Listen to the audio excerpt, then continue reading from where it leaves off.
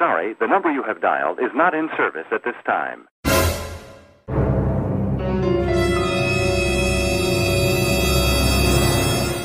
I know you're somewhere.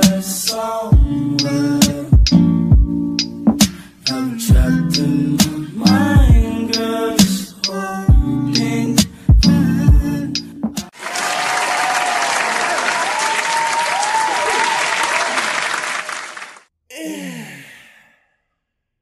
It's the Thuggish Dragons Show. Oh my God. It's the Thuggish Dragons Show. Oh, it's the Thuggish Dragons Show. My hair. It don't move. I hate you. Why are you like this? Why are you like this? Because, I am. Okay. It's embedded. Yeah.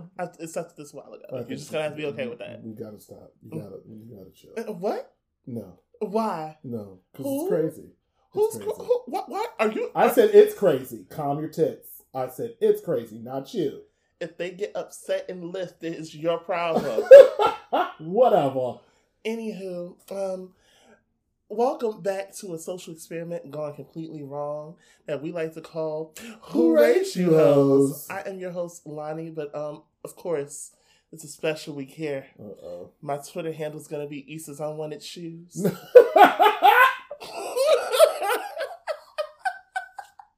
Oh, shit. Oh, my God. Oh, shit. Oh, God. Okay. All right. That's where we're going. That's where we're going. All right. Mm-hmm. Oh, shit. Okay, and I'm your... Oh, shit. Oh. Okay. And I'm your co-host, Marlon. And my handle this week is going to be, anybody can get it. I'm going to make a suggestion for yours. What? Ain't shit changed. That's it. Thank you. I was trying to remember. Ain't shit changed is exactly. She said, ain't shit changed. I was like, what is going on? So, if you're an insecure lover, you know how this is going. That's right. Due to my love of the show, okay, I've decided to have a mini Insecure Fest. Scroll On is taking a backseat this week, and we're doing a full beginning part of the show for the review. Now, normally we would do like on the binge when we're watching certain things or listening to certain albums over and over again because our soul just resonates with it. Yes. Okay, this is not happening this week. I decided, we needed a little break. Sometimes you need one. And normally, when we want a break from the format, we'll do a game. But since I normally don't put this out publicly, but I have an insecure discussion group on Facebook. Oh, look at you. And I post some questions there. Okay. So I think the best way to celebrate Insecure coming back is if I post those questions. That sounds good. Sounds fantastic. So he's going to grill me with these questions, and we're going to get into the conversation. Just in case you have not watched yet, we are doing a spoiler alert right the fuck now. We are, hold on, before we even go there, we're currently in 3 minutes and 46 seconds, okay? We will give you the ending timestamp when she's done. Okay, 3 minutes, 46. I need y'all to remember that. Write that down. 3 minutes and 46 seconds. 346. 346. All right, so... without further ado, yes, Lanithia, let's jump into it. Yes, I had to make note of the time as well. Oh. Let's get started. All right. So, I have about 5 questions here. Okay. And one I decided to keep from you because I figured you didn't really pay attention to your Twitter feed when the show came on, and that's fine, and I love it. No. Yeah, it's fine. It's okay. So I'm going to start. Shit. I can't. So, here we go. Question 1. Will Molly and Issa truly rebound from their falling out in season 4? If we're going anything off of this first episode, no. You don't think so? No, I don't. And I'm going to tell you why. Go on. Because the awkwardness is deafening. Every time they came up in the scene, like before they went to the party, it was, you could like, I felt so uncomfortable watching it. Like it was so weird. But the reason why I feel like they're not going to fully bounce back from this is because I don't see Molly truly holding herself accountable for her contribution to what happened between the two of them in season 4. This is where the missing piece is when it comes to discussing this friendship. We're missing when they actually had the conversation.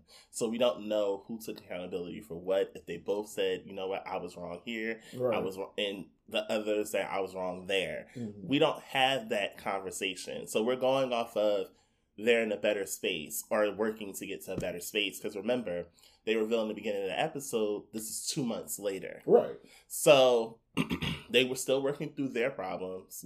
And then you had the robbery scene take place. I felt like that was very important because it helped knock off the awkwardness.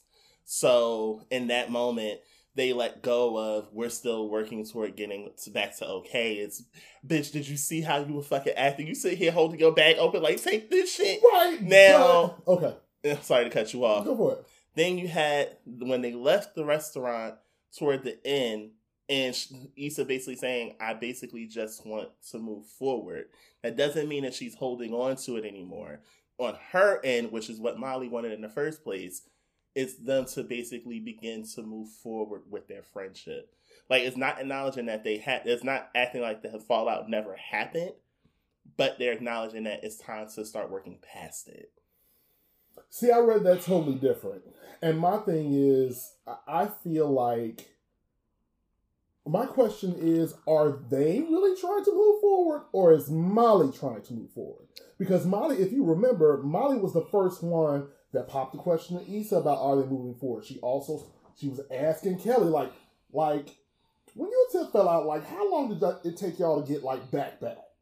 And Kelly was like, oh, bitch, well, you got to be fake back first. So I feel like in all of this so far, Molly is the only one that's, like, feeling the burn of it, and that could be guilt, that could be, I see where I fucked up, I want my friend back, so now I'm trying to figure out how we get past this, because Molly is so accustomed to falling out with Issa, going through a little blow up or whatever, they take a quick break, and then Issa come back and be the bigger person about it, and like, okay, well, let's resolve this, let's get past this. And because Issa has not done that, now she's shaking. And she's shook because it's not going the way that she's accustomed to. Especially in a situation where if you took 2 months, and as we saw on her Instagram, first of all, she's convinced herself after her relationship didn't work that now she has to, quote unquote, focus on her. But focusing on her and being in her own space, in her own head, is fucking her up. She don't know how to handle it. You jumping. I'm sorry. You leaping. Don't leap now. You know how my brain is now. I get to dissect. Don't leap. Okay. We're gonna get back. We're gonna get back to Molly. We're gonna get back to Molly. Actually, and it's funny because that's the next question. Is Molly? That's why I said you jumping. Okay. Do you think that Molly will remain focused on bettering herself? No. Oh, that was quick as hell. She's not gonna. She can't help herself. Okay, but the one thing I need you to look at, and this is why it's so fun to get other people's perspective when they watch it, because everyone interprets it different, and that's the fun part about the show. With that, because I've been in that space, especially when they were talking about, you see her posting pictures of Jess, like, I'm like, bitch, I've been there, yes, I know. But after you've given so much to someone and you really wanted it to work out and that didn't happen, you go into a phase of doubting yourself. And that's what she went through. And at this point, after not only falling out with Andrew, but also falling out with Issa, now it's more so, I know it's work that I need to do on myself. Like when Omar came back into the picture, and I lived when, though they're still, this is how I know their friendship is changing, Issa didn't hold back on being honest with her. She was saying, y'all were just friends with benefits, and you never were checking for him until he reappeared. So she took it upon herself to be like, you know what? I don't want to jump back into old patterns. And that's where especially looking at her character from season 1, the very first episode, to the beginning of season 5, that's growth. Because any other time, Molly would have jumped at the opportunity to have a new guy in her life. Very true. And this is the one time that we've seen thus far she did not jump. Yeah, I mean, I'll give her growth in that regard, but I'm not holding my breath with Molly on that because we've seen her do the back and forth all the time. And I feel like we've just gotten to this phase where last season she got her ass handed to her in many ways. And then she lost two very important people in her life, one being a relationship after all of the broken relationships and shit that she made decisions on love-wise, and then to lose her best friend too. I feel like it shook her up, but I'm not sure yet that she is truly going to like stick to this new path of doing shit differently and not having it be so Molly centered. We're gonna see with Molly because I know, and I'm gonna just predict a little bit. I know Dro is in here somewhere. Child. I know Dro is around somewhere. That is a real... Dro would be the real test of if she changed. Because if you remember, he was the one guy of all the dudes that came into her life throughout the whole show that had the biggest effect on her. Very so if she really changed, Dro coming around will be the real test. Listen, and I need them to go ahead and answer them goddamn questions we want about Dro and all that shit. So. I really think, because I think they're trying to do it how they did with Lawrence. Remember when season 3 we thought he wasn't coming back, and then he popped up toward the end? Baby. That's all like, no, I feel like Dro was in here somewhere. But see, we ain't got no end to pop up on, so make it snappy. Well, let's get to the next question. Will Kelly begin to open up about her insecurities? I think so. Talk about it. Because what we've seen from Kelly in this episode is her... I feel like we got a view into how she feels about being the comic relief. And that she sits in that role because that's who she is, but she's revealing that there's a deeper side to her that people are not paying attention to. You know what it is for Kelly, and because I've been like though these are Black women, every single one of them I relate to in some fashion. And when you go so long fully being who you are, like you want to be the life of the party all the time, or you're just like, you start, how do I put this properly? You're the life of the party. Everyone loves you. You're good for a laugh. But does anyone care about what's beside the shell that you see? Like there's still a person here. Her being remembered as a running joke affected her very deeply. And the one thing that I loved was the scene where they were giving her flowers and really describing her as a friend in that moment because she needed it. Right. If that didn't reassure you that all of them are friends, actual friends, I don't know what else you need to see. Listen.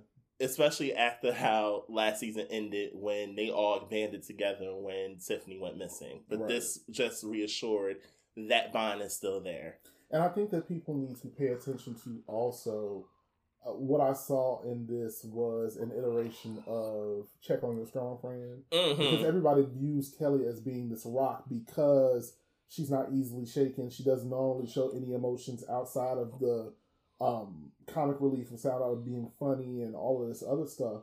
And I don't think that people know that it's a character trait of possible deep depression when you have friends that are the hilarious one, that always are ready with a joke, extremely witty, quick on the feet and stuff like that. Those people that make you laugh the most, you really should pay a lot of attention to because it's a defense mechanism, it's a wall, and people hide a lot of emotions behind that. So I really appreciated that in this episode, that she is taking the time to give that vulnerability and be like, yo, I know y'all laughing, but all this shit ain't funny. And it ain't all great. And I want y'all to pay a little bit more attention to me than just laughing at or with me. Like, for real, take me seriously. When she said, am I just a joke to y'all? I'm like, who that hit home? I'm like, wow, okay. And it's tough because it's like, part of her reality is knowing that, bitch, you've been the funny one all this time.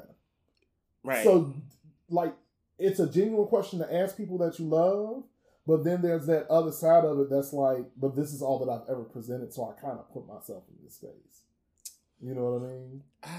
It was good to see Natasha play something, like bring Kelly into a more centered stage, because we have been dying. If you pay attention to some of the actual tweets when it comes to Kelly, we all been screaming, we want more Kelly. We need to see deeper of Kelly. Mm-hmm. And they finally started giving it to us. Listen, it's a sight to see. And also, because I feel like you're going into the next question, I just want to say that Penny's Preguntas, top tier podcast name. Top tier. I need y'all to get into that. That's so dope. And on top of that, Issa said that Natasha hates that name. Shit. I love it. That was so dope. And so on brand. I love it. Okay, so the next part, to let you guys in a little bit, I added a question. I told Marlon he could not look, because this is something that came to my attention before we even started recording. So the next question has something to do with Tiffany's attire for the entire show. Oh, child, I've been waiting for this question. So I'm reading this. This is where Scroll On kind of comes in for a hot second. This is coming from People.com. Members of the Alpha Kappa Alpha sorority have taken issue with Insecure's use of the organization in the acclaimed series, and star and creator Issa Rae has responded. During the Sunday's 5th and final season premiere episode, the show's core friend group visits Stanford University for an alum event Rae's character, Issa D, was participating in. Throughout the episode, Amanda Seales' character, Tiffany Dubois, wore outfits featuring AKA salmon pink and apple green colors.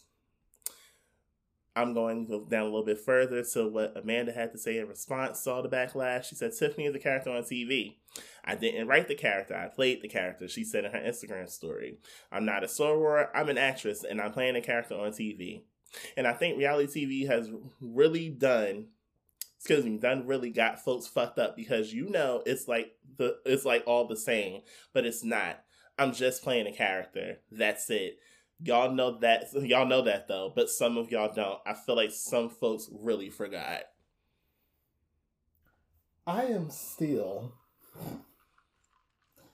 as a member of a fraternity, not the Divine Nine, but I'm still trying to figure out, because I kept I was dodging insecure bullets it's been so long. Y'all have to stop. Y'all have to stop. But I kept running into this whole debacle about Tiffany and the AKA thing. And I know where certain things can be deemed as disrespectful. Uh-huh. But I watched the show looking for something huge, and I don't fucking see it. It's not that deep. She was literally in the colors. I don't even remember seeing her being in any paraphernalia. Yes, I had to stop except for like once, right? Once. It was when they were actually inside the actual panel discussion. Right. She had on, like, you saw the AK on her sleeve. So she had on one jacket and had literally the AKA colors majority of the episode. Like the entire episode, honestly. But the thing that, and this is where I'm glad that Melissa, I forget how to pronounce her last name. Matsoukas. Yeah. Those last names, Jesus Christ. Melissa Matsoukas had tweeted basically, if you want to blame anyone, blame her. Yes. Because she was trying to display how different your friends are. Mm-hmm. You had Tiffany that was a soror. You had Kelly who was in the band. Mm-hmm. Then you had Issa and Molly that just was like the turn-up twins. Right. So I'm trying to understand why can't we ever just accept there's only but so much fake you can put into something. Meaning, what you wanted her to have a fake sorority for her fake school that was a real school. Why not have a real sorority? Do you see the Q Dolls upset? Do you? Because they did talk about a fraternity also. Yeah. Look, they're not upset. But and mind you, they damn near did the chant. So I'm really trying to understand. I don't get it. And my thing is that it's not like she was misrepresenting them in any way. Q Dolls, it's Kappas. But it's just I don't know. They talked about Qs. I had to catch it for a second. I thought it was Kappas, but continue. I'm sorry. But it's like I just don't understand where the disrespect or the distaste comes in. Now I know that there are some people that are members of fraternities and sororities that are very possessive about their colors, paraphernalia, and shit like that. I get it. But we are talking about a TV series that is properly representing your organization. I could see if they put out lies. I could see if there was some sort of false flagging in there or whatever, in the sense that they were saying something that was untrue about the organization as a whole. But she literally, it's the reference. Like, when she came on screen, I knew exactly what was going on. Like, also she's an AKA. Also she plays AKA, she's a soror. Okay, and she's like dedicated to her sorority throughout the entire episode. What was wrong with that? Did you see her wear booty shorts? She was literally, oh my God. She was like knee down clothed. The dress that she wore was long. The sweater was oversized. She literally when they went to check in, had on a long dress. I'm really trying to understand where this was just disrespectful to your organization. I don't get it. And that, honestly, as long as we've been seeing Insecure, that's the best they've styled Amanda. You know what? I can't disagree with you on that. That was the best styling we've seen on Amanda. So I don't really understand. Except that wig when they was at the when they had went to go celebrate Kelly. Yeah, that wig was just not it. But you know, anywho, continue. But yeah, I don't really understand it. I don't get it, and maybe we'll get some answers somewhere. But to me, it just looked like y'all kind of tripping. You're bugging a lot. It was very realistic. It was on point. There was nothing disrespectful about it. Though I am not an AKA, I can't be one. I'm looking at it and I was looking for a problem. And I couldn't find a problem. I'm like, it was not. Y'all mad because your organization was represented in the show? Mm-hmm. Or are y'all mad because she's not an actual soror, but she's not claiming to be a soror? Okay. Like, it's the reach for me. It's like, what are y'all? All right, y'all. I done triggered Marlon, y'all. I don't get it. It does not make sense. I don't understand where the disrespect comes in. And if they can point me in the direction of the disrespect so I can better get it, I would love to see it. But I don't see it. I don't get it. I have one last question. All right. One last. Yeah. We on 5 already? I thought okay. Never mind. Yeah, it's 5. Because we spent a minute on 4. Okay, got it. So, do you think that we've seen the last of Issa and Lawrence? Okay, so. Come on now. I believe that there is more fuckery afoot, but I do not think that they are going to get back together. I'm going to tell you what I see. I see them trying to be friends and she not knowing how to be his friend. Follow me here. I also see Lawrence, because of things are rocky with him and Issa, trying to work out something with Condola. But haven't we done that already? For both of them? But Lawrence is predictable. Please remember that. Right, but... Lawrence is predictable. Very predictable. In the way that they showed from season 4, how much they foreshadowed at him becoming a father before she even told him. Because remember the conversation he had with Derek about Simone when they were looking over her after she was born? And how he said that Simone was not playing. I'm like, why else would you have that conversation with Lawrence unless it's a foreshadow of what happened on the season finale? It was a lot of foreshadowing. If they go that route, I'm going to be bored. And because we've done this already. It's going to be, like, first of all, Issa said on the Angie Martinez show, if you thought Issa wasn't shit for these past 4 seasons, just wait. She really ain't shit this season. God damn it. So, and mind you, Princess had already tweeted, Are we gonna be okay is the theme for the entire season. I'm like, Lord, that means we're gonna be on eggshells for 9 more episodes. Oh my gosh. I don't know. I don't foresee them getting back together, especially with the ending scene of this episode. Can we talk about it? Can I talk about fucking Chef's Kiss, because that breakup was in fucking tense, and it was brilliant because they didn't really say shit. She couldn't bring herself to say it because she wanted him back. The foreshadow that they were going to end things was that full moon. Now, y'all know how I feel about the moon. That's conversation from that time. But it was definitely a sign of change. And I was the most proud of Issa I've been in these past going on 5 seasons now. Because she didn't linger in that awkwardness. She just said, I can't do this.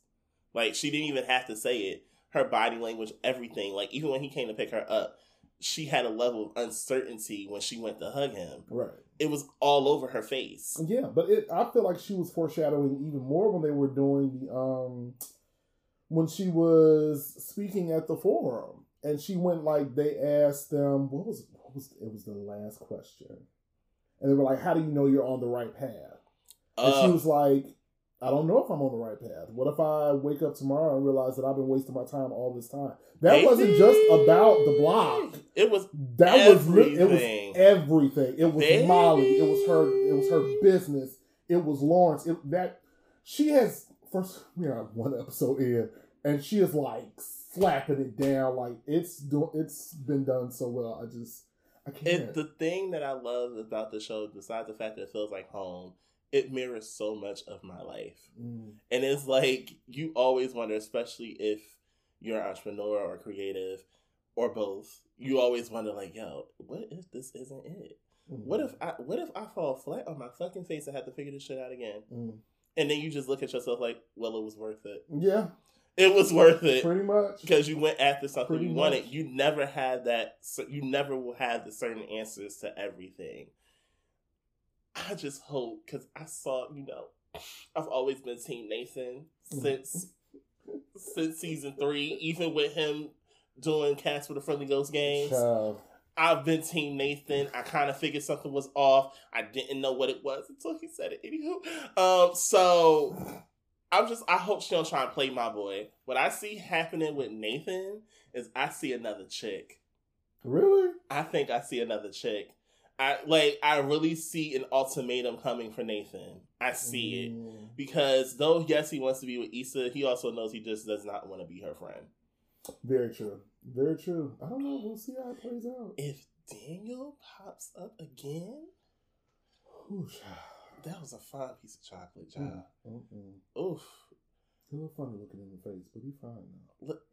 Listen. He's funny looking cute. He's not funny looking cute. He is funny looking cute. Oof. I'm sorry. He got stone face. But it's something, it's something about...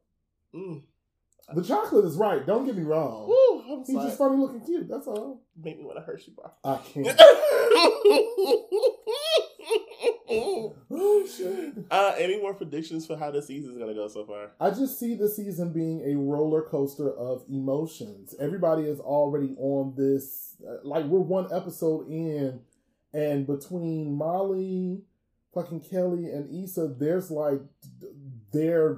showing a whole new layer of the onion to all of them in the first episode. Like, there are so many different directions that all of them can go right now. There's no telling what's going to happen next. I am looking forward to learning more about, I want them to wrap Tiffany up and really help us really understand what's underneath why she is who she is.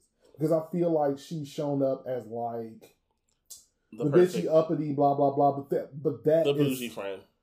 That is the blueprint for the Chamber of Secrets. I need to know Remember, we still don't know why Derek was sleeping in a hotel. Yes. Like, what was it? She said the year before last, she said that in season 2. Yes. That he was sleeping in a hotel. We never got the answer to that question. Remember, people still question if Simone was Derek's baby. is a bunch of things with Tiffany that we never uncovered, and I think we probably won't. I just had a visceral reaction to that. I don't want that to happen. I need to now! But it just looks like it's going to be all the fun for the rest of the season. And I found it also amazing before we move on. I found it amazing that the scene where they had got robbed, that was actually Amanda's last scene filming the show. Wait, what? So they wrapped the show back in June of this year. The very last scene that she did, she had on that head wrap she had in the car. That was the last scene she had filmed for the show. Wow. Very interesting. Yeah, because they film it in pieces. They never film it they can't film it like episode by episode. They film it in pieces. So. Interesting. Round 1 of season 5 of Insecure, child. God damn. What's the timestamp? Where is this at so we can end the spoiler? In the spoiler is 30 minutes and 39 seconds. 30 minutes and 39 seconds. Welcome back. Thank y'all so much. Welcome back. Okay. All right. I got my timestamp. So I'm going to refill this cup real quick. And then I heard somebody got a pot boiling. I do have a pot boiling. It is boiling in the background. Through my onions and my garlic in there. We got some. It's a heavy stock today, so get ready. A heavy stock. Heavy stock. So what dish? I threw my bay leaves in. It's hearty. Let's just go ahead and refill your cup, and we'll come back and do it. All right, we'll be back. All right. Bye. What's so funny? I'm tired of being nice about it. Debo had came to pay visits and shit, and apparently he ain't terrified y'all enough into our fucking inbox for our listener letters. He ain't terrified y'all enough to go on Apple Podcasts and leave us 5-star reviews, knowing that helps in the ranking, and that Apple Podcast is actually our biggest stream platform for the show. They don't care about that. They don't care. I don't know what to tell y'all, child. But I just got to a point where I'm just gonna pull up. You just gonna pull up? With my wooden baseball bat. And have fun. Okay. And have fun. Okay. And have fun. See, I'm going to take the chain. You can prevent all this from happening. You don't know how. First and foremost, you give us a nice 5-star review on that podcast. It helps with the ratings, by the way. Or you can give us a listener letter. Yes, you could. Okay? The email is at WRYHpodcast@gmail.com. Once again, that's ASKWRYH podcast@gmail.com. Just like that. You want to do some promo? You like what you hear? You like the feel here? We do love liquor sponsors and things of that nature. We love all of that. We will review wine. Yes, we review liquor if you need. We are ready for those things. So serious business inquiries only. Okay? I don't give a fuck about your money stuck in Africa. I'm not trying to commit fraud with you, boo. Okay? So our email address is serious business inquiries. It's WRYHpodcast@gmail.com. Once again, serious business inquiries. WRYHpodcast@gmail.com. And also, before we even wrap this up, to go back into the show, because my cup is ready, let me tell y'all something. Our DMs on Instagram, don't do them, okay? I want to see y'all there, okay? I want stupid inquiries inside that box. No. Okay? That's for all the fluff stuff. All the cute stuff, listener letters, questions, comments, concerns. You put that in the DMs. But the business inquiries. Okay, you put that over there. That's it. That's it and that's all. Now let's get back to the shenanigans. Let's do it. All right. Lately I've been going through some things that really got me down. What is this drag down? I can't with you. You can. I can't. No. And we're back. We are back with the shenanigans. Make me wanna stop. Make me clap my hands. Make me wanna dance and stop. Are you done? Baby, can't you see? I got the victory. So what the fuck was that? Shut up. Anyway, moving right along. My stock is bubbling. Oh shit! I got a long wooden spoon. Oh it shit! It is time for Marlon to stir the pot. Now, this week we're gonna talk about some pretty heavy stuff. I feel like I'm brewing up a nice Trigger words? Hearty chicken noodle soup. Trigger words? I don't think there's any triggering here. It's just some, it's a little bit of a serious term. Y'all know I like to try to give you a little balance sometimes, but this is going to be the heavier side of the scales this week. So, you got 3 options. Oh, fuck. Man, 3 options. Why would you do this? Yeah, because, it could start anywhere. So you were marinating on this for a while. I need you to pick a color. Pick a color to figure out where we're going to start. Red, purple, or blue? Huh? Red, purple, or blue? You couldn't think of green? No, I'm not putting green in there so you can choose it. Red, purple, or blue? First of all, I know you. Let's not do this. We don't have to do the back and forth. I know you love green. Why would I put green in there when I know you're going to choose it? No, red, purple, or blue? It would have been perfect dating. No, red, purple, or blue? Fuck it, purple. Shit. Thank you so much. So you started off with the light end. So we're going to start off light, you guys. So there is a post that I saw on the Twitters. Oh, Lord. And this comes from @TheyCallMeMeeks. And it says, why do the gays make a big deal if you have a quote-unquote roommate? I never understood. I saw that question, I was like, why do the gays feel some kind of way about you having a roommate? You got some insight on that, friend? Tell me about that. Well, first of all, let's start here. Do you have a problem with that? No. No? Okay. I have a problem with roommates. Okay. So why do you think they have a problem with roommates? I guess so they could walk around naked, make love, all that other hot boy shit. I don't know. I mean, if your man is saving money and using money that he saved by going half on the rent to use on you, why are you complaining? Do you have your own apartment? Real hot gay shit. Yes, do you have your own apartment? Can we talk about that? Because that was my next. I'm like, half of y'all don't even have your own apartment. So don't be shaming somebody for saving some fucking money now. Listen, why are you pressed about him having a roommate when you ain't got no space of your own? Hello. And if you do have space of your own, then invite him to your house. Why is that important if he got roommates? Bitch, do you? And furthermore, this go back to a fucking meme right now. I'm just thinking of it. It's like, y'all bitches afraid to scream when somebody else is in the other room? Is that the problem? Girl, fuck them. They know what it is. Exactly. If I'm gonna see my nigga, you know.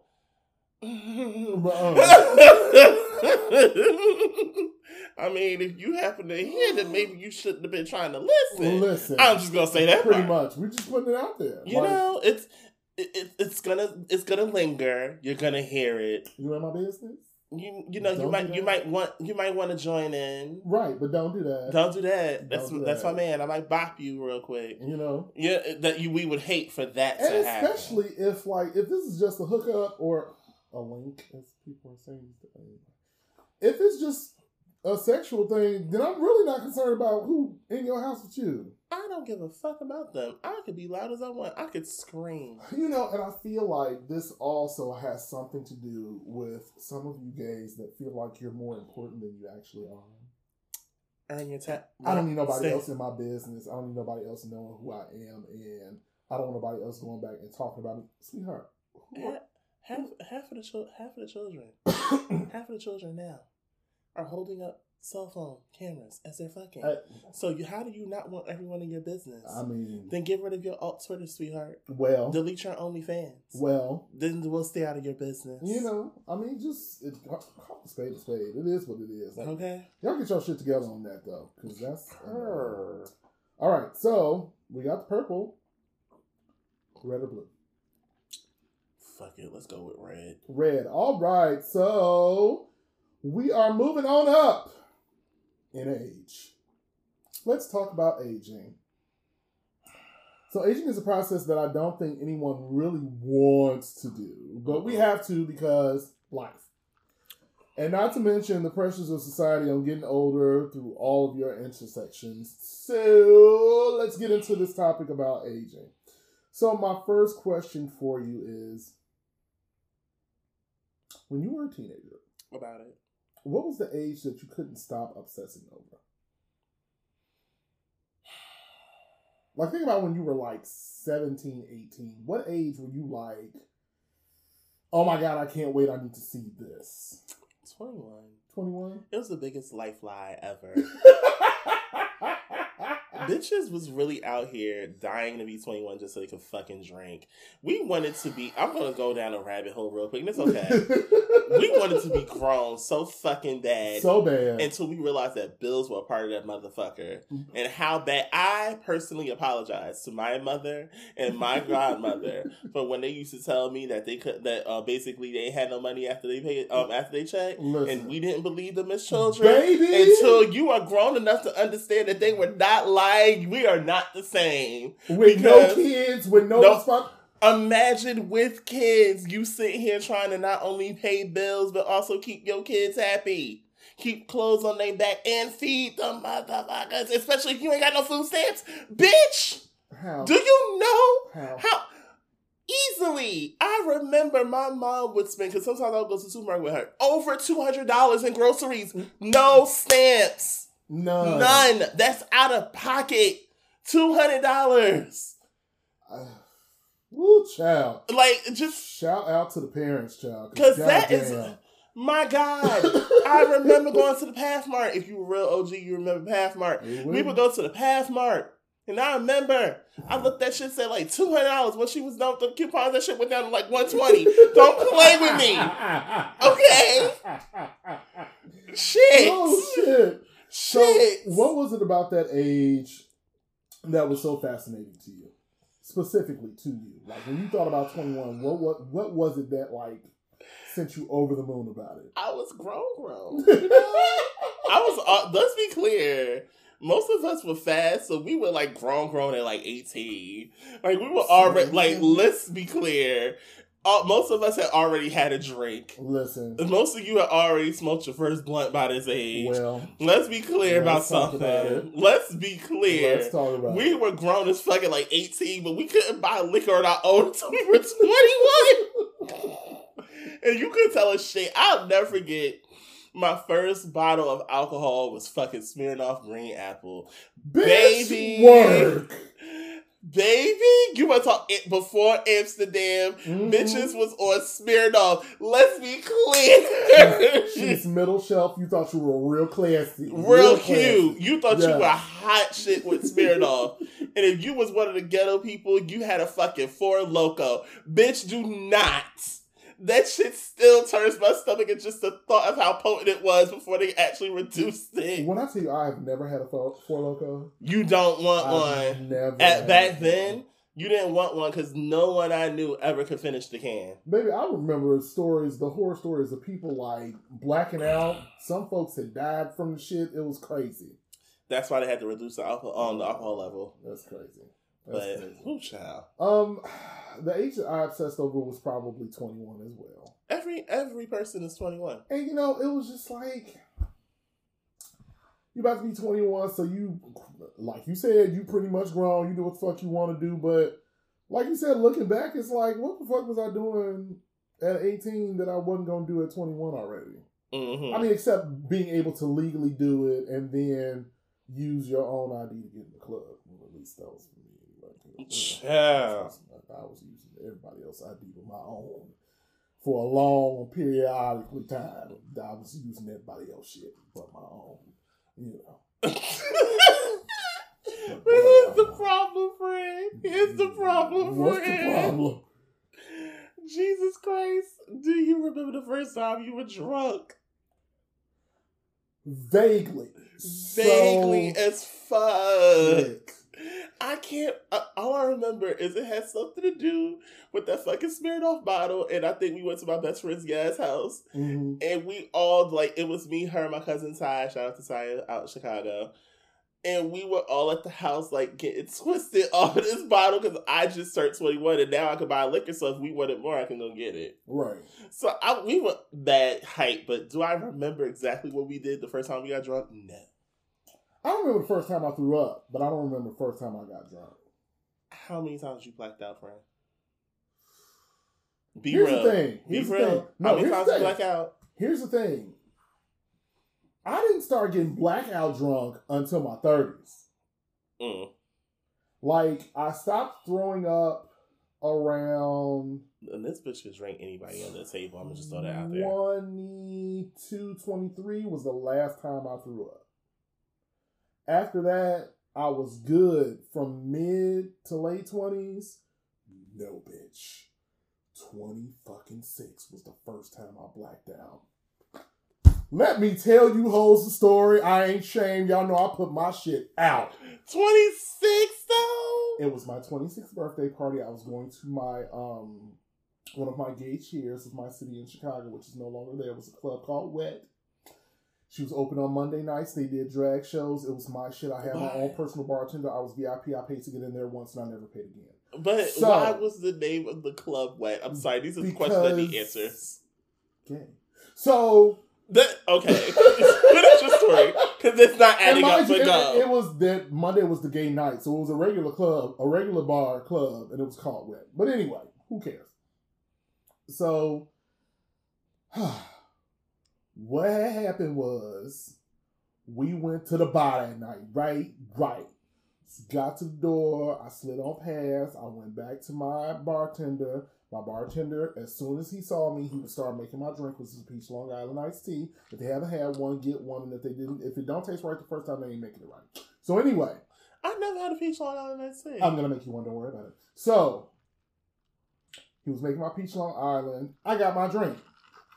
Turning it up, having a good time. I think that I was 3.5 peach Long Islands in.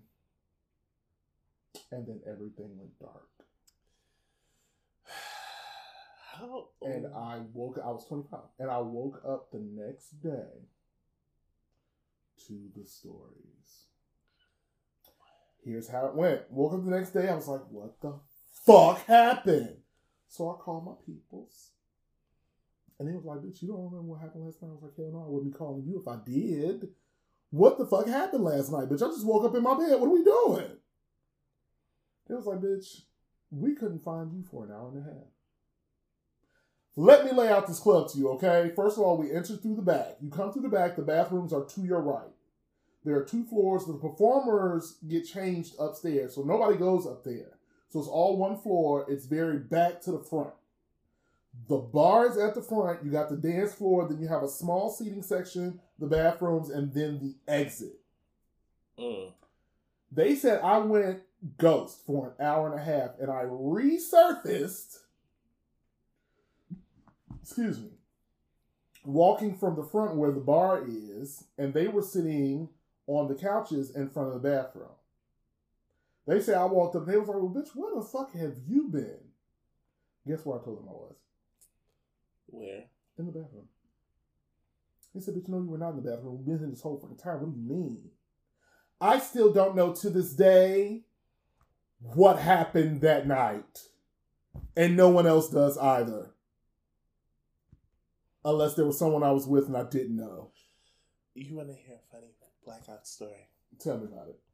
So this was when I was when I was first starting to understand the levels of chimneys. Okay. If you understand where I'm going with this. So shout out to my friend Dash. We were going to the club. I forget which one it was. I had to have been late 20s too, so I can't judge you. Okay. So we decided to spark up before we went into the club. Everything was fine. I know how to pace myself in situations and such. Mm-hmm. So we get out, we start walking because miraculously a cop pulls up behind us. So we were like, my friend Dash was like, we need to get out this car. So this is before everything became legal. Right. So we were like, all right, bet. So we go to the bar and this man starts ordering Patron. Now, if you know anything, you can't mix strong liquor on top of weed. So it's like you're going on a journey. Yes, you are. It's a journey. Literally, Tisha Campbell tease. It's the journey. So we're in the club, and he's like, let's go back out and smoke again. So I'm like, okay. Mind you, at this time, I don't have the tolerance that I have today. Right. So we go to the car, we smoke again, and we're walking back to the club. I blacked out. Oh, shit. I come back from the blackout same night, by the grace of God, and I am eating a chicken shish kebab and just eating it savagely. Coming back into consciousness. Oh, shit. So I'm looking at my friend and we're going back to the car. So I was like, Dash, what the fuck happened? He was like, you don't know? I said, bitch, I blacked out. He was like, you were grabbing dicks. I was like, wait, what? Just like the slut bucket from the South that I know you are. You better be grabbing peen, bitch. And then he told me, he was like, you was talking to some dark-skinned dude. I was like, I don't know who I was talking to. What is going on? You the type of wake up with numbers in your phone. See, I knew it. You're like, who the fuck is this? I knew it. Like, what the fuck is going on? I knew it. Oh, God. Okay, so tell me this. So how does aging affect the way that you make decisions about your life? From romantic to life decisions, anything. Like, how does the aging affect that for you? I think the one thing that we've learned when it comes to aging and making life decisions, sometimes when we made the wrong one, we don't want to admit it out loud that we've done so. So we like to sweep it under the rug. Okay. Compared to in our 20s when it was everyone else's business, when you reach your 30s and up, it's kind of like, yeah, you want to keep a lid on that. Because you don't need everybody judging you and your business. Why do you think that is, though? Why were we so carefree about it in 20s and like you get to 30? Because people expect you to have your shit together in your 30s. In reality, you don't get your shit together. Like, for some people, they don't get their shit together until they're like in their 40s. Is when their shit finally comes together. And see, that's part of the reason why I wanted to have this conversation, because societal pressures are really, really pertinent when it comes down to aging, especially as Black folks. Because the world will already tell you that, like, the world has everything mapped out for you on these time stamps before you even get here. You're supposed to graduate high school by the time you're 18. You're supposed to go right into a 4-year college. Then you're supposed to have this blooming, blossoming career right as soon as you graduate. You're supposed to jump into your career. And then after that, you're supposed to, by 25, 26, have 2 kids and a dog and a white picket fence and a house. And then you're supposed to ride off into the sunset until retirement when you're 50. And it's like, bitch, that is literally not how the fuck this works. Like, stop believing all that shit. It is all a fucking lie. So, sorry to cut you off. The more you put an expectation on what you should have in life by age, the more you'll find yourself disappointed. Ooh. I've come to that realization. The more you put an expectancy on what you should have accomplished by a certain age, the more unhappy you'll be with life. Listen, because the reality of the matter is, if we go on by the shit that I've seen already, your 20s are for fucking up. They are literally, it's a trial and error age. Listen, it's your 20s. Do all the fucking up. Figure it the fuck out as best you can. Because trust me, by 30, everyone, especially your elders, are looking at you like, well, you supposed to have your shit together. And it's just not true. And then I'll be looking at them like, you don't even got your shit together. You in your fucking 50s. Shut up. Literally don't have your shit together. Like, it's not. But tooting your nose up at me, ma'am. Exactly. Shut the fuck up and sat down. 20s are for fucking up. You get to 30s. When you start your 30s, you really begin to start living for real. And your early... First of all, why do the 30s go so fast? Well, you know, I'm not going to reference it. I'm not. I'm going to hold off. Why do they go so fast? Friend, you got a few more months. Bitch, no. See, here's the thing. I just got to 39, and it's okay. It's okay. But they went so fast.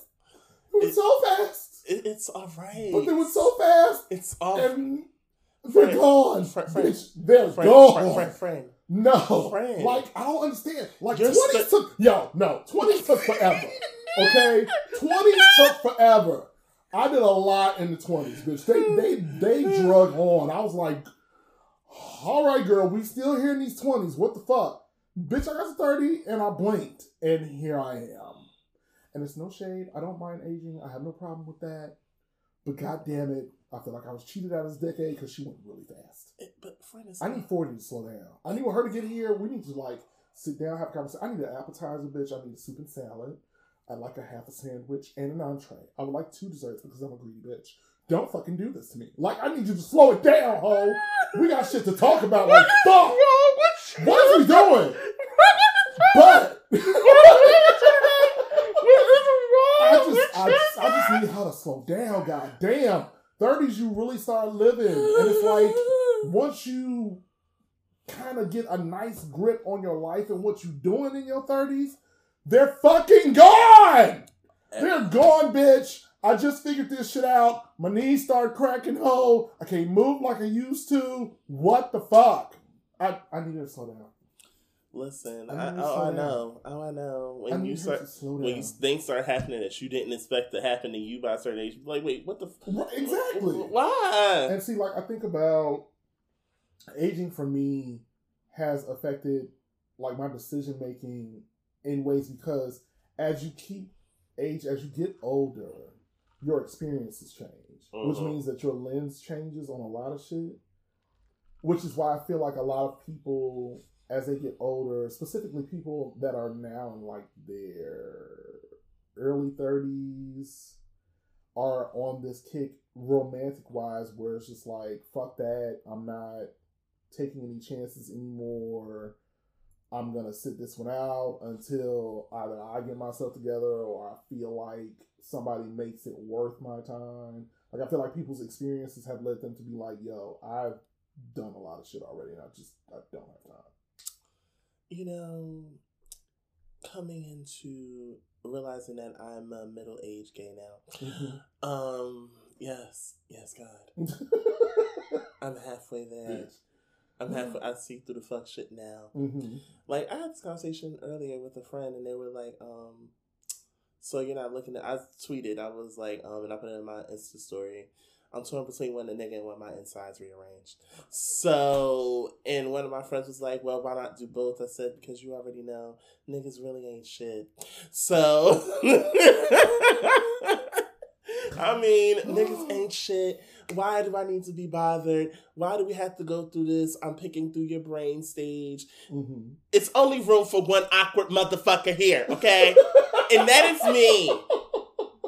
I'm a lot to figure the fuck out. Right, but I mean, Francie, so here's my thing with that. I understand folks feeling a certain way about taking the risk of going into new romantic relationships.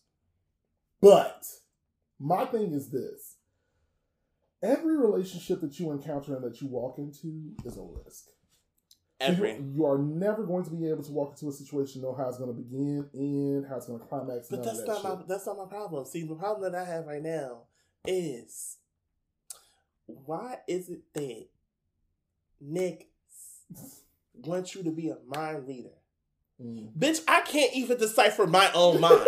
What are you talking about? You want me to be a mind reader? I don't know what the fuck you're thinking.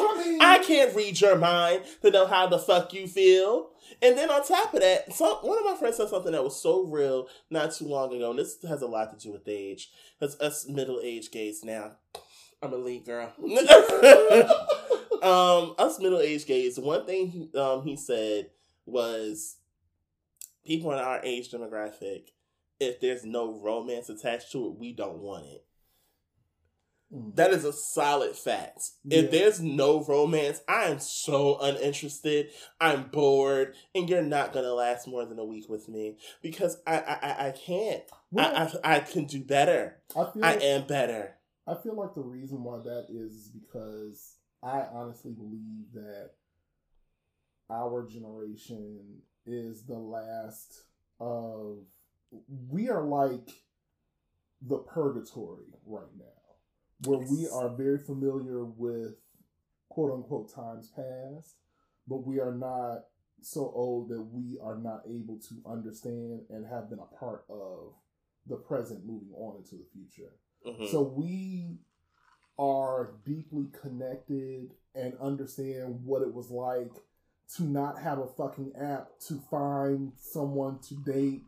We know what it's like to have to go into a club and see a cute boy, and if you want to know who the fuck he is, you're going to have to walk up and have a conversation because he's going to leave and you will probably never see him again. Like, we know what it's like. And it's sad to say it, but we know what it's like to communicate without a screen separating us. We know what that's like. So it reminds me of the last time I genuinely met a guy. And I'm not talking like through an app. I'm talking like through just being out. Mm-hmm. And very seldomly will the new kids have that kind of thing. Because I don't care how many fake Twitter amateur porn fucking titles and captions y'all come up with. That's somebody you knew and that you've been fucking for a while. They're not someone randomly that you met at work or in a hotel lobby or some shit. Stop fucking lying. It is not the pizza delivery guy, girl. Shut the fuck up. It's not the Amazon driver. Yes, he may work for Amazon, but he's not your rude bitch. Anywho. So the thing is, I love sometimes finding holes in the wall. Mm-hmm. Because your experience at holes in the wall to me are a little bit better than like bigger places. True. So I had went to this spot in Brooklyn called Happiness Lounge. Mm-hmm. Now, I don't know if Happiness Lounge is still open and is mainly a spot for older gays. Mm-hmm. But it was this one guy, like he couldn't stop trying to dance with me. Mm-hmm. And he wasn't bad looking or anything like that. But he said, "Do you come here often?" And I kind of told a falsehood and was like, "Well, I frequently here every once in a blue." Like, it's not telling him it's the first time I've been to Happiness Lounge. But a part of me was like, "Yo, why didn't you just give him your number?" Mm. Like, he wasn't bad looking and he wasn't, like, he looked like we were about the same age. Like, why don't you just give him your number? I'm like, I don't. Thinking about it later, I'm like, Charlotte, I don't know. Yeah. And now it's like you'll never know what that was because you walked out on the situation. Exactly. We do that, especially as you get older. You're willing to have those. Like, I'll just try to take this moment because if I get to know you, I might not like you. But see, that's what I'm saying. You got to be able to take those risks, though, because you don't. Just because you meet somebody and you start getting to know them, it doesn't mean that you are tied down or committed to that situation. You're not. But the one thing that I've been very appreciative of is I realized how much I related to Mary Jane Paul from being Mary Jane. Like, I didn't say anything, but I started rewatching the show, and it was a lot of insecurities that she talked about, and it made sense. Like, even though she was being she did a lot of self-sabotage, but in the long run, she thought she can control how someone comes into her life. I'm like, you can't. You can't. The minute you stop obsessing is when that person walks in. And you know what? Thank you for saying that, because that answered an age-old question to me that people say all the time, and people hate to hear you say it, that love only comes when you stop looking for it. It does. And the reality of the matter is that what people are not realizing underneath that is looking for love is trying to control its entry into your life. Yep. And that's why that statement holds true, because if you're so busy obsessing on how am I going to get it, when am I going to get it, where is it going to come from, who is it going to be, I want it to be this, I want it to be that, you ain't never going to get it. Because you're blocking yourself from all of that shit because you are so busy trying to dissipate the risk. Wow. You're not inviting in the opportunity. You just got to let it go. All right. So, child, we have really gotten into this. Let me just do one more question, then we're going to move on. Okay. So what are the things that you find you struggle the most with in aging? Girl, this arthritis. Do you not understand? I hate it. I'm like, where the fuck did this come from? This bitch ain't appeared in my life ever. Oh, then shit. all of a sudden, here she come. What the fuck is this? I can't bend down for too long. My legs start to hurt. Then one day I wake up, it might be your foot, your knee, your elbow. You don't know where the pain gonna travel to today. All you know is that the shit coming. Girl, I'm tired of these random pains. This shit's getting on my nerve. I remember I used to be able to do a full night of partying and everything, only have a fucking hour of sleep, and then go to work and work 8 hours. Listen, don't you remember them days? Now you can't pay me to do that. Bitch, when I tell you I can't do it no more, I can try. I can put forth a really good effort. Bitch, I need a solid 3 hours before I go in and do any work after a night of partying. I think that some of the things that I struggle with the most,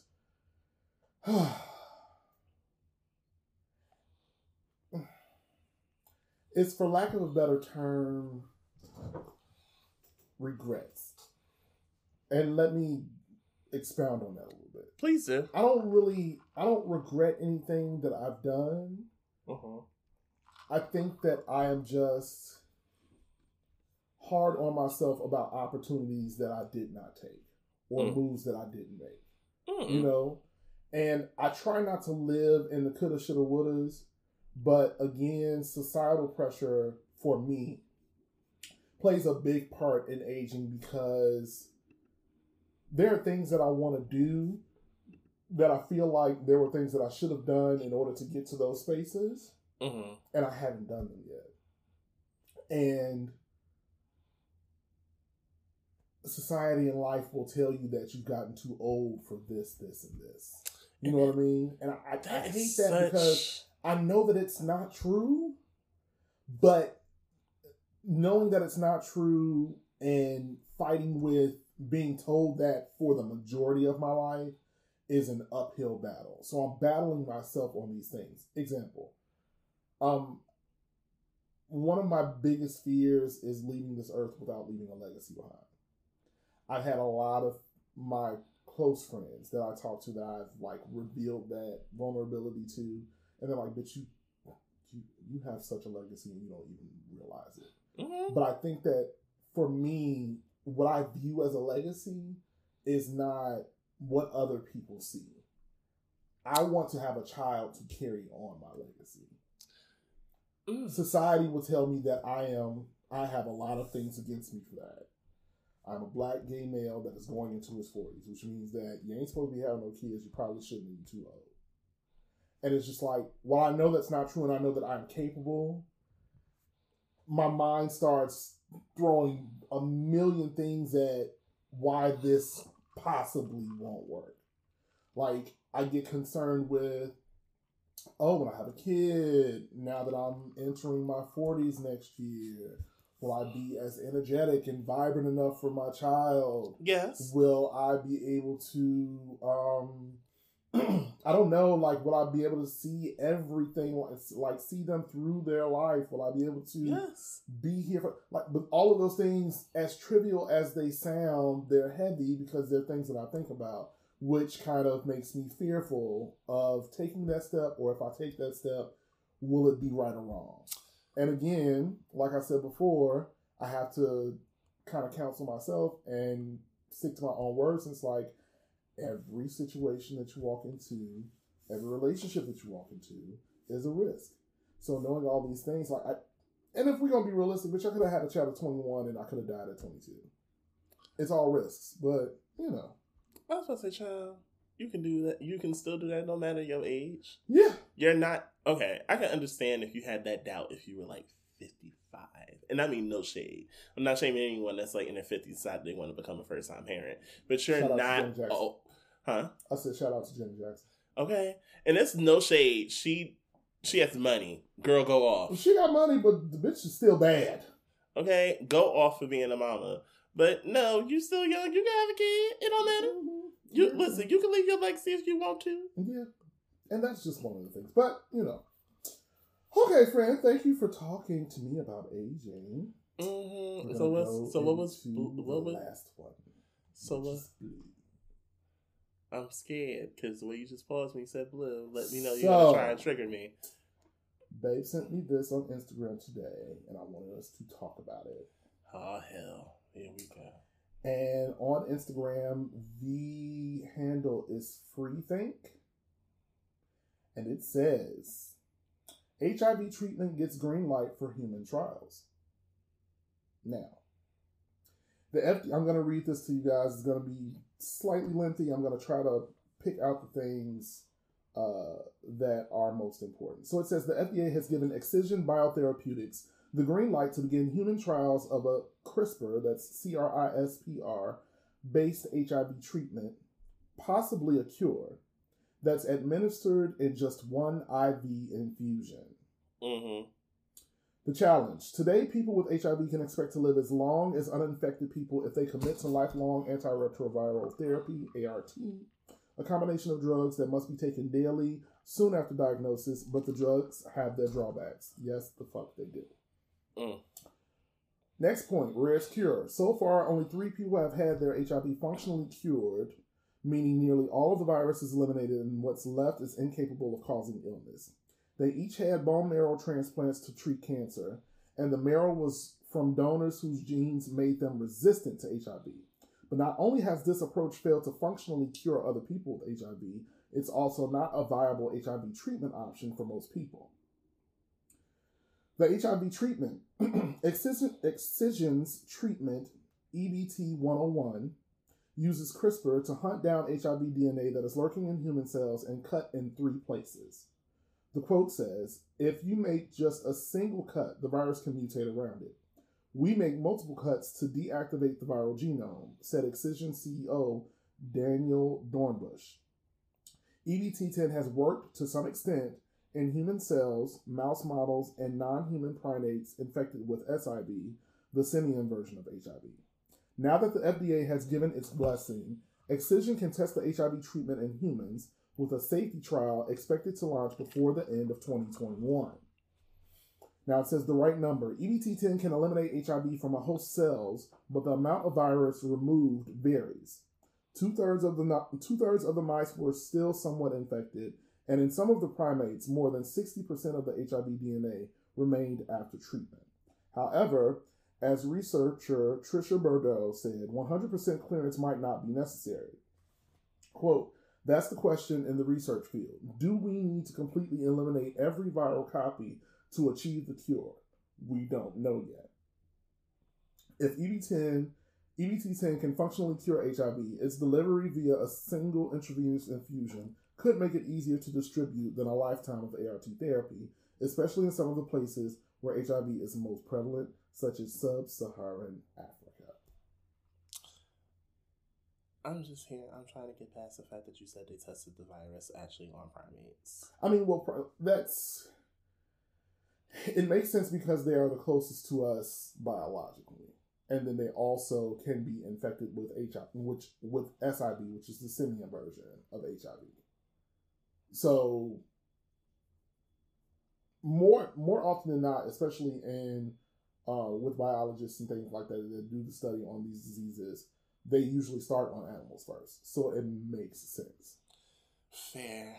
It makes sense for them to start with them first. It's still messed up though. So I guess I wanted to have a discussion about this because by you and I being in this fight for as long as we already have. Yes. How do you feel about news like this, especially in this time that we're in right now, where science has gotten to a point where these things are not only visible to us, because before, without social media and all this other bullshit, we were not getting news like this. We weren't. You didn't find out about new medications and none of that shit until that shit came out.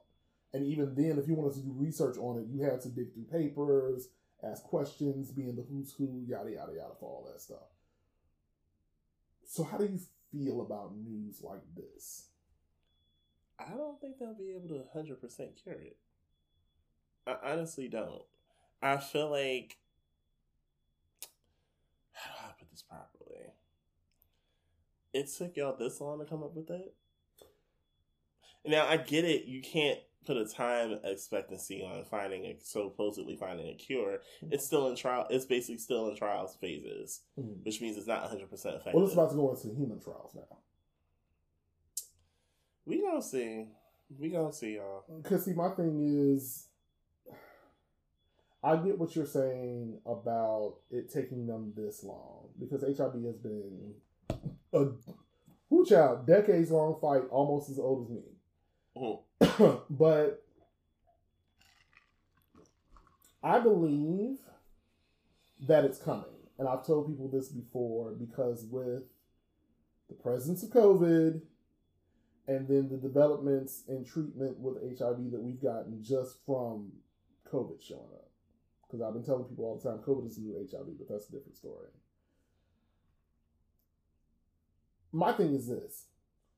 With what we have now, what we know of HIV treatment now, where we can take medications that can get the virus so low that it cannot be detected in our system, I don't think that this is that far-fetched. I feel closer to us seeing this in our lifetime now with this information than I did before. Mm-hmm. But I guess my next question to you is,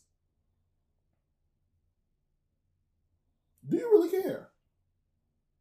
Would being cured of HIV change your life in any way? No.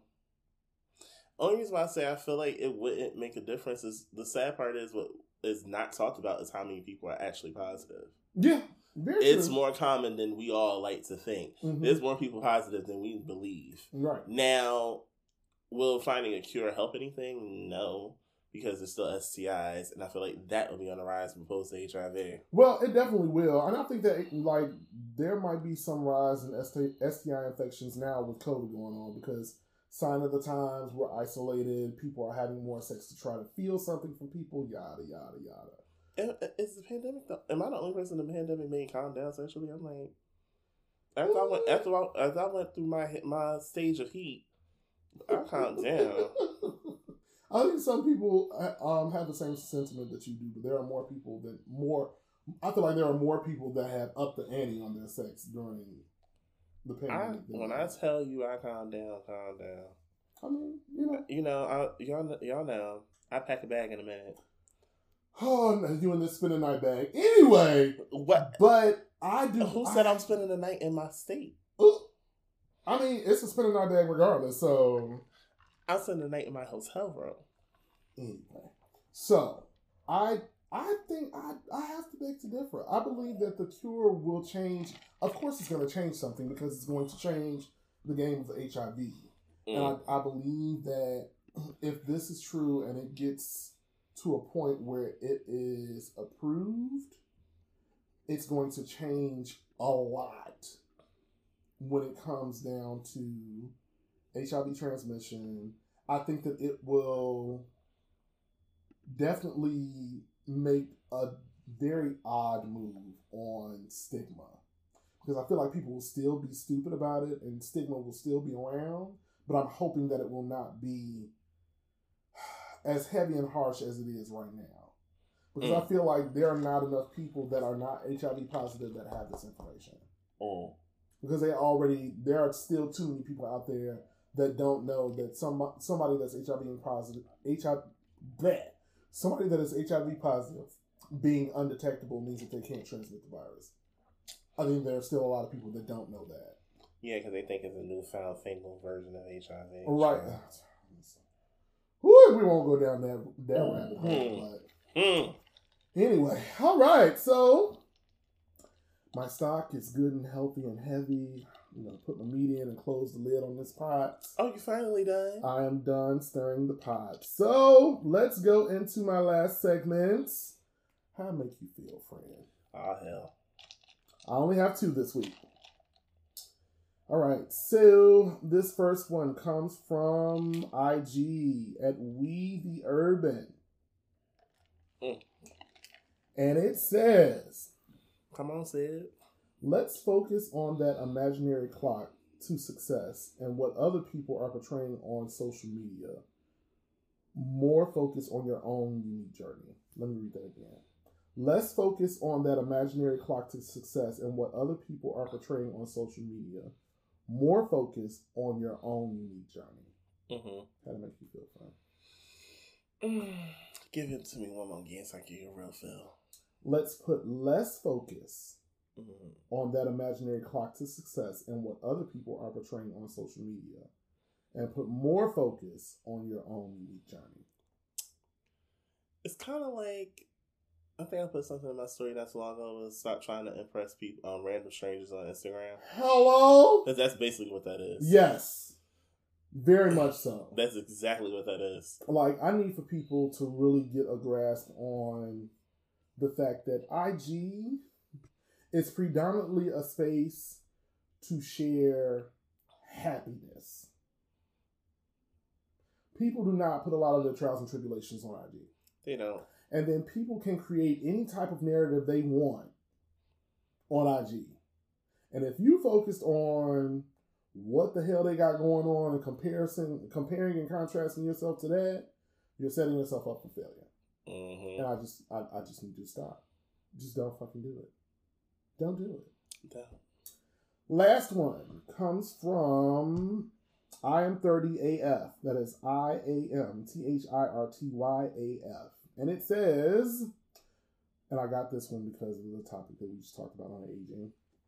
By age 32, you should have an unfinished to-do list from 8 years ago that causes daily anxiety, an overwhelming sense of dread, and a cast iron pan. And this is said in jest. So again, by age 32, you should have an unfinished to-do list from 8 years ago that causes daily anxiety, an overwhelming sense of dread, and a cast iron pan. Why are we such perfectionists? Like, that's extreme. Because that's what society will tell you. That's extreme as fuck. Society tells you that by a certain age, you should be in certain spaces in your life. And I laugh so hard at this because they're right. It's like, stop. What I got from it was, stop allowing other people to dictate where you should be at certain points in your life. Because we are all totally different people. We all got different journeys, and we're going to get to different benchmarks at different times. Some of us are not going to ever hit these points that society, your mama, your friends, your family have for you as a person. Mm-hmm. Because we all have our own journeys. Like, by the time you get 32, first of all, child, there's a whole bunch of shit that you didn't do in your 20s that you still calling yourself working on that's going to be right there. And it's going to bug you every fucking day. I know because I'm that guy. I still got shit that I wanted to do, that I needed to do, that I'm going to do, that I'm still planning on, that I'm still working out, that I started decades ago. And it's still here. And it still makes me feel crazy every day. Mm. But, again, that's my own path. You know, the funny part is when I remember when I wanted to do this, and I was contemplating on doing it, because, you know, always like, will I have the support I need? Mm-hmm. Will they love it? Mm-hmm. Will they hate it? Will it be opposing to them? Uh-huh. Then I said, I don't care. Right. I'm going to do it anyway. Yeah. I remember I had one person in particular tell me I shouldn't do this. Mm. And I had to look at it. I'm like, this person has a lot, but they have nothing. The thing is, someone that can have so much accomplished by a certain age could sit there and look externally like they have it all together. Then when you take a look at what's beneath the surface, the person themselves, seems like there's no soul or heart there. Ooh. Literally just a shell of success. Oh, I have this, I have that. But you're still lonely. I have this, I have that. You still go to bed by yourself at night. I have this, I have that. You're still not genuinely happy for your friends. Child. I have this, I have that, but you can't celebrate your friends' successes. Oh. It's a lot that goes into that. That's not a life. You you want to have a career of being a hater? That's on you. Child. If that's what you want, that is on you. For real. All right, ladies and germs, thank you for taking this journey with us today. We want to thank you for listening, but before we go, we need some mental health tips. Friend, what you got this week? Don't be afraid to speak your truth. Okay. That came to me. Mm-hmm. Don't be afraid to speak your truth. Sometimes your truth will make someone else uncomfortable, and that's perfectly fine. Yes.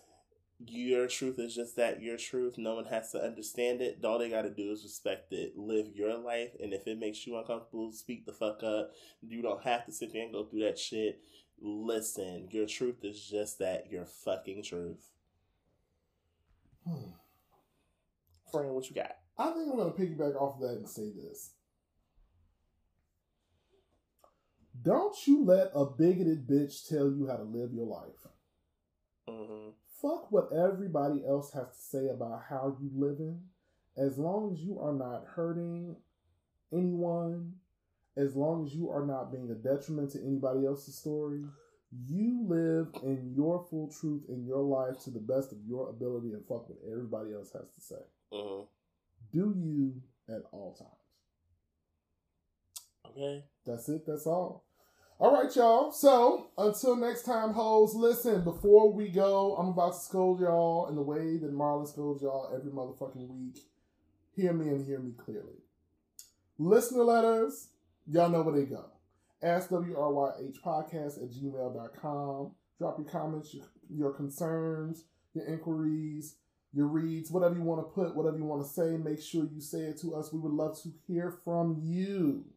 You heard what he said. We would love to hear from you. Yes, we know y'all listening. We see you out there. Don't act like you're not there. Just drop in and let us know what's going on. Let us know how you feel. Another way you can do that, you can give us a rating on Apple Podcasts. 5 stars is acceptable and the only one that we would really like. But if you got something else that you want to get off your chest, I'm not going to discredit you. You do what you got to do, boo. But we know you love it because you're back here again. 5 stars. Make it happen. Leave us a comment. Let us know how we're doing because we want to hear from you. We want to keep making this thing go further and further and further and further. And we cannot do that if we don't know how you feel about it.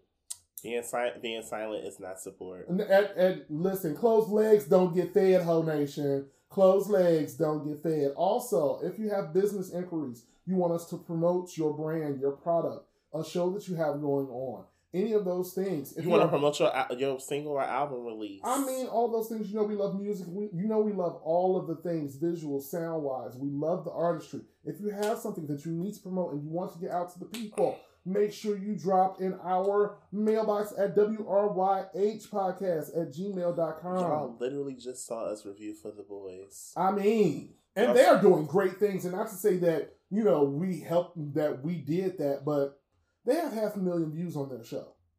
We know that you hoes wouldn't watch that shit after we posted it. We know you did. Don't act like you didn't. And if you ain't seen it, I know you want to see it now.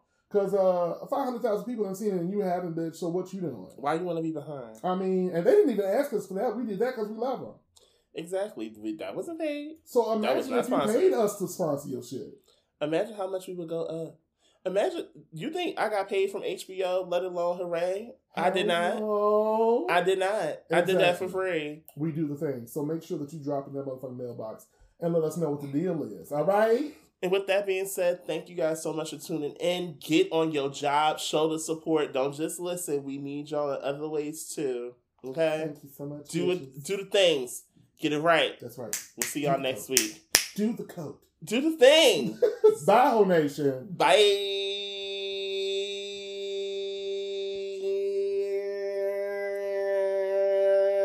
Okay, bye, y'all.